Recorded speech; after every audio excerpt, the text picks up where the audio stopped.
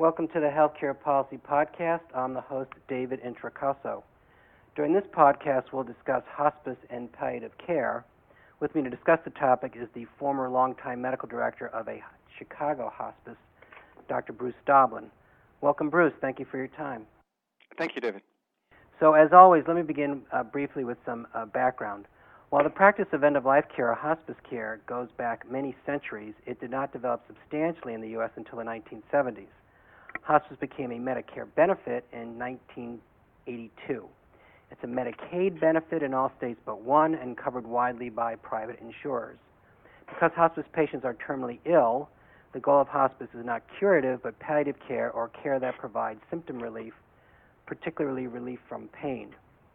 Hospice care is considered idealized patient-centered care because beyond addressing the patient's physical symptoms, hospice care delivered by an interdisciplinary team of providers also address the patient's social, emotional, and spiritual needs, as well as the immediate family's grief and bereavement.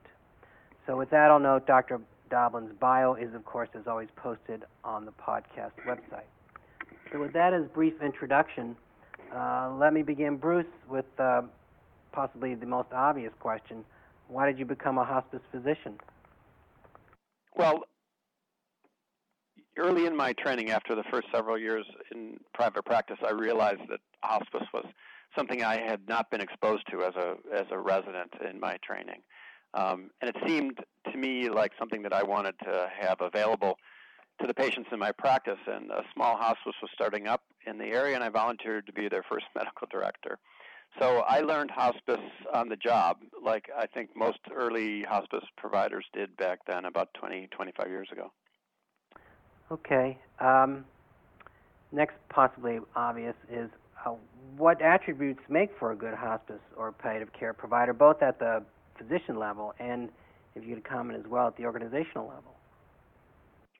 Well, you'll find that hospice physicians come from every possible branch of medicine. Some of them are surgeons, some of them are internists, some of them are specialists in various fields.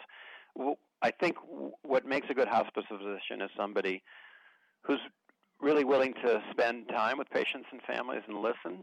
I think it's an old-fashioned approach to medicine that many physicians in their busy days and their busy schedules are just not accustomed to. It's not a particularly efficient process, but I think it's a particularly effective one. So I think you need to be willing to sit and listen to patients around a kitchen table, and to understand that the patient has a family and loved ones that are also part of the process. And one of the things that always impressed me from the early days of hospice is that the unit of care is not just the patient. So in my private practice, when I am in a room with the patient, that's the only person that I am concerned about. Hospice is committed to the unit of care being the patient and the family and the circle of loved ones. So the hospice physician comes with that background that we're not just providing care to the hospice patients, but we're making sure that everybody involved in that patient's life and ultimately involved in that patient's death is a part of that process and is brought in a way that they're comfortable with. And the other thing that always impressed me about hospice was that we're required to actually stay in touch with family members up to a year after the death and provide grief support and bereavement. And I think that that's something that really isn't true in the traditional healthcare world. Mm-hmm. The classic issue frequently brought up for hospice physicians is how do they deal or not with the fact that this is palliative, not curative, and that the physician and the other caregivers have to accept the fact that the patient is terminal and they'll not be cured. Well, we struggle with that. Lots of patients enter hospice with hesitations, and right now, unfortunately, the term hospice is almost synonymous with death.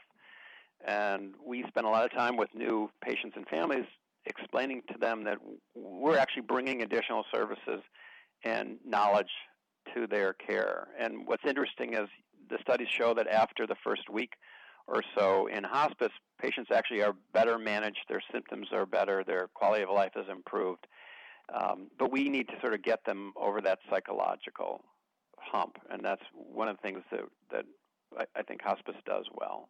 Yes, in fact, paradoxically, some studies show that patients in hospice actually live longer than critical care patients. Yeah, I mean, I think I think what's interesting is, as our healthcare system ramps up and becomes larger and larger healthcare systems that push patients through faster and faster, the kind of care in the old-fashioned care and hand-holding approach that used to be a part of medicine is really being lost. And so people feel like they have unanswered questions. They feel like decisions are not being clearly explained.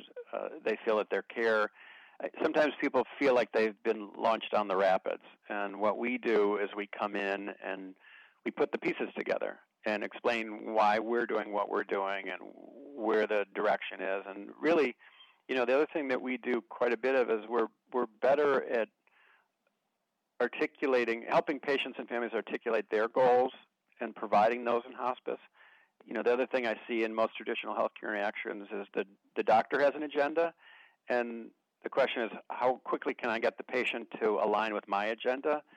And because, every family is different, every religious background is unique, every culture has different beliefs about death and dying, we slow down the process and spend a lot of time making sure that the patient and the family get what they want. And that's the other thing that's so unique. I think that there's a tremendous amount of relief that we see that falls over the patient and the family when they really understand what's going on and that they're driving the process. Yes, an inherently very anxiety-ridden one, and relative to the patient-centered, the other phrase used is, as you just intimated, a whole-person care, and that's, I think, one of the goals here. Let me ask you next, and this is an issue that's dogged the program still, even though it's under Medicare, it's a 30-year benefit in running, and that is underutilization. What's your assessment as to why hospice care remains underutilized? The first finger would have to be pointed to physicians who are late in referrals or hesitant to refer patients. We spend a lot of time in hospice talking about hope, and that the object of a patient's hope changes as the course of their illness progresses. And early on they may hope that the cancer diagnosis is limited and can be treated, and then later on they may hope that their pain can be controlled. And as the cancer progresses, if it does, unfortunately, they start to hope that they'll have a good death without much suffering and that their family will be comfortable. And so a lot of doctors still believe that if you tell the patient that their condition is terminal, they will lose hope.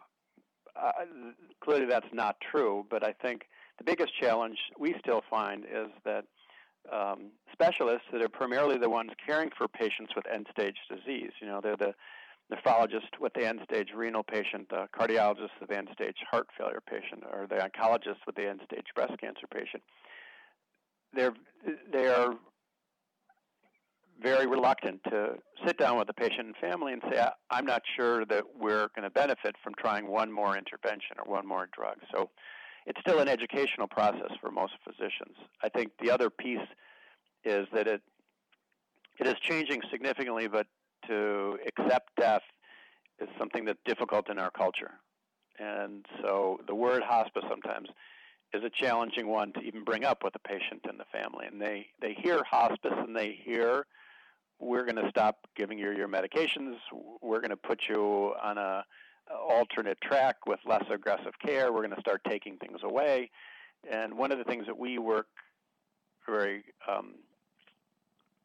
arduously on is to make sure that patients know that they're probably going to actually get more care than they had been getting for their pain and symptom management, and more psychological and social support for themselves and their family. So instead of the old doctor who said, we have nothing more to do for you, we should send you to hospice, I try to coach doctors to say, what we've tried has not achieved our objectives, but I'd like to add the services of the hospice team. They have an expertise that I think would be helpful. And I think we need to start flipping the equation around so that hospice is an additive, positive thing. But it's going to take a while. Interesting. You did mention a good death. So let me ask you, again, based on your experience, what constitutes a good end-of-life experience, however ironic that may sound? Mm-hmm. Well, one of the things that we do is we are good at eliciting the patient and the family's desires. And a good experience is what that patient and family want. So, for example, there are some religious cultures that have a high premium on suffering, that suffering is what we're here to do, and it may be difficult for us to convince that patient and that family to accept pain medication because that suffering has a certain kind of meaning for them. So it may not be pain-free hospice experience. Some cultures feel very differently about giving bad news to patients. And if that's a patient and a family that we're dealing with, we will try very hard to understand and respect that cultural or religious difference. So some people would like all the pain medication that they need so that they're pain-free. Other people would want to reduce the pain medication so that they were more alert and aware. And so really, our job is to work with the patient and the family to understand what it is we have to offer and guide them through the process to accomplish what they want. And the other thing is that over time, as the patients and the family understand how the hospice team works aggressively to achieve those goals, it becomes more of a partnership, and they may be more open to things that they weren't open to at the beginning. And we can have some conversations that we couldn't have at the beginning. So it definitely is a process. So let's go to the flip side of the coin, and let me ask you, certainly no program is perfect. What opportunities would you say are there for the program to improve the program, or to, say, make less imperfect the program? How might the program be improved? Mm-hmm. And let me, too, ask you about, and this is a long-standing issue in end-of-life or hospice care, and that is the phrase is used frequently, upstreaming palliative care. Okay. Well, what so impressed me in my early exposure to hospice was the understanding that hospice is one of the more impressive consumer movements in healthcare. It wasn't that doctors came along in 1980 and said, we're not dealing with patients well who have terminal conditions. It was small community groups all over the country that got together and said, this is not how I want my husband treated. This is not what Right, and there's still a couple hundred volunteer hospices, yeah. And there are a couple hundred volunteer hospices. So it was patients and families that drove the hospice movement in America, and it still in some ways runs best when it's local and when it can be responsive to individual needs. And so that would be one point. The other point you raised, though, is and it's an important one for people to understand, what's the difference between hospice and palliative care. So from a hospice perspective, as you said, we focus not on cure, but on palliation. Palliation means to ease the burden of suffering.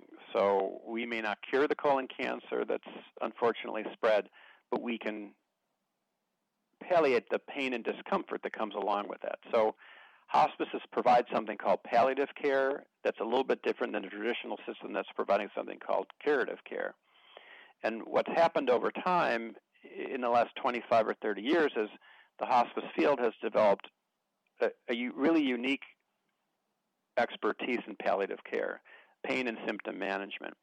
And what's been fascinating to me is that it used to be that you had to join a hospice, sign on to hospice to get that kind of palliative care, and then people started to say, I'm not sure I want hospice, but I need better pain control. Or their doctor sent us a patient for better pain control. And so what started out as being a hospice expertise has now become something that's becoming really widely integrated in the traditional medical system. So studies show, for example, that cancer patients are more likely to complete their course of recommended cancer treatment if it's aligned from the beginning with a palliative care expert.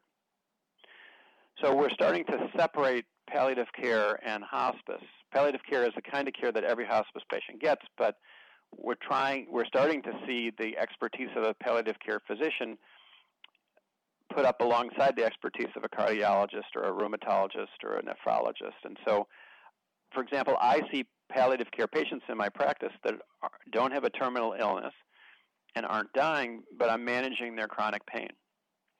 So we're finding more and more that palliative care is something that most hospitals and many larger growing hospital chains are finding that it's a service they are curious about, and if they don't have a palliative care program, they're looking into starting one.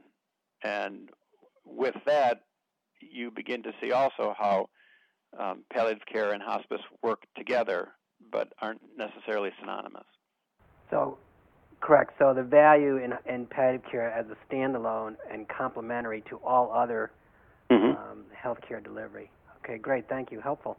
Yeah. But the other thing is that many hospice programs and many hospitals and physicians are finding that if a patient isn't ready for hospice and they're not ready for the concept and they're not ready for the idea, we can give them palliative care that will be helpful for their pain and symptom control. And that over time, if their condition progresses, they've had experience with palliative care, and oftentimes that can be a bridge so that later down the road, if they become sicker and they reassess their decision about hospice, you can then bring those patients onto hospice to get the full benefit of the hospice team and the hospice benefit, when originally they wouldn't have felt comfortable signing up for hospice.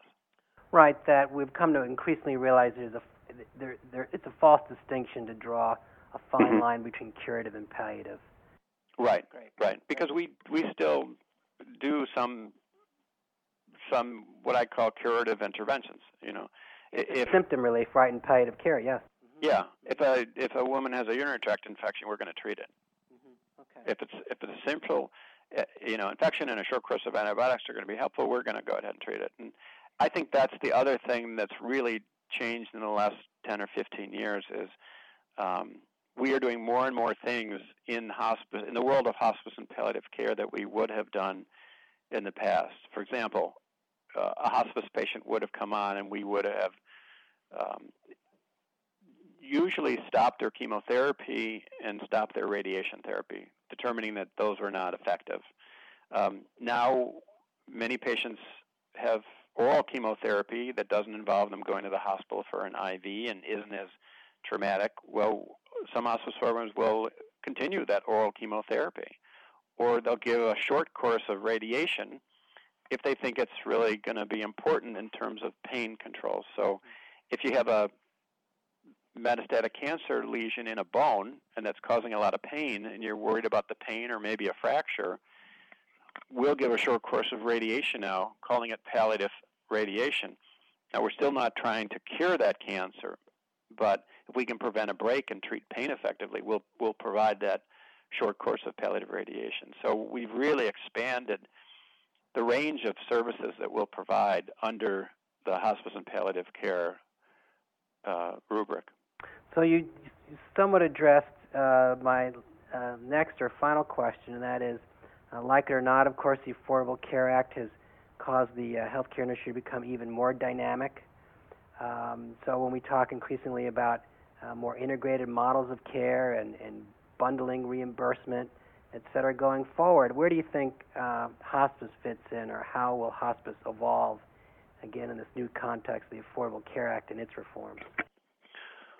Well, it's interesting, and some national hospice programs have really sort of jumped in here. I think when we talk about, and anybody who's aware of the changes in the Affordable Care Act, no, we're talking about care transitions, we're talking about continuity of care, we're talking about creating a medical home or a medical interdisciplinary team to take care of a patient. Well, that's our area of expertise in the world of hospice.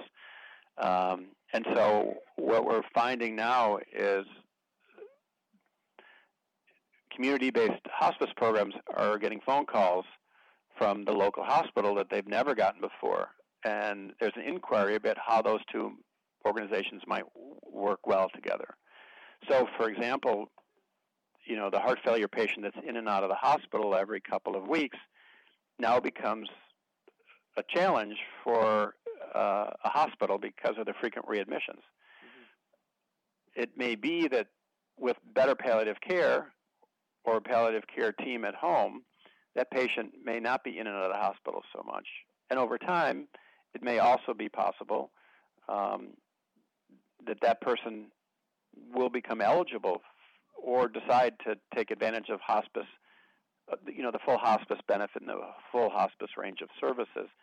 And, once again, we talked about that bridge. So there's a real interest, I think, in aligning community-based hospice programs, and most of them are community-based, with hospital systems, and trying to understand what is the appropriate piece for palliative care in that continuum, and what is the appropriate piece for hospice in that continuum. And I think that's going to really help educate a lot of healthcare providers on what hospice and palliative care can offer. That's an excellent point, because the criticism is we look at the patient primarily relative to what benefit silo they fit. Now, as you suggest, we're looking at the patient and primarily thinking about what is their condition, and then bringing in secondarily the services and expertise, not putting the cart in front of the horse. So, sorry to say we're already at our time limit. So I appreciate, again, your time, Bruce, and your comments on hospice care. And with that, I'll say thank you again. Okay. Thank you very much, David.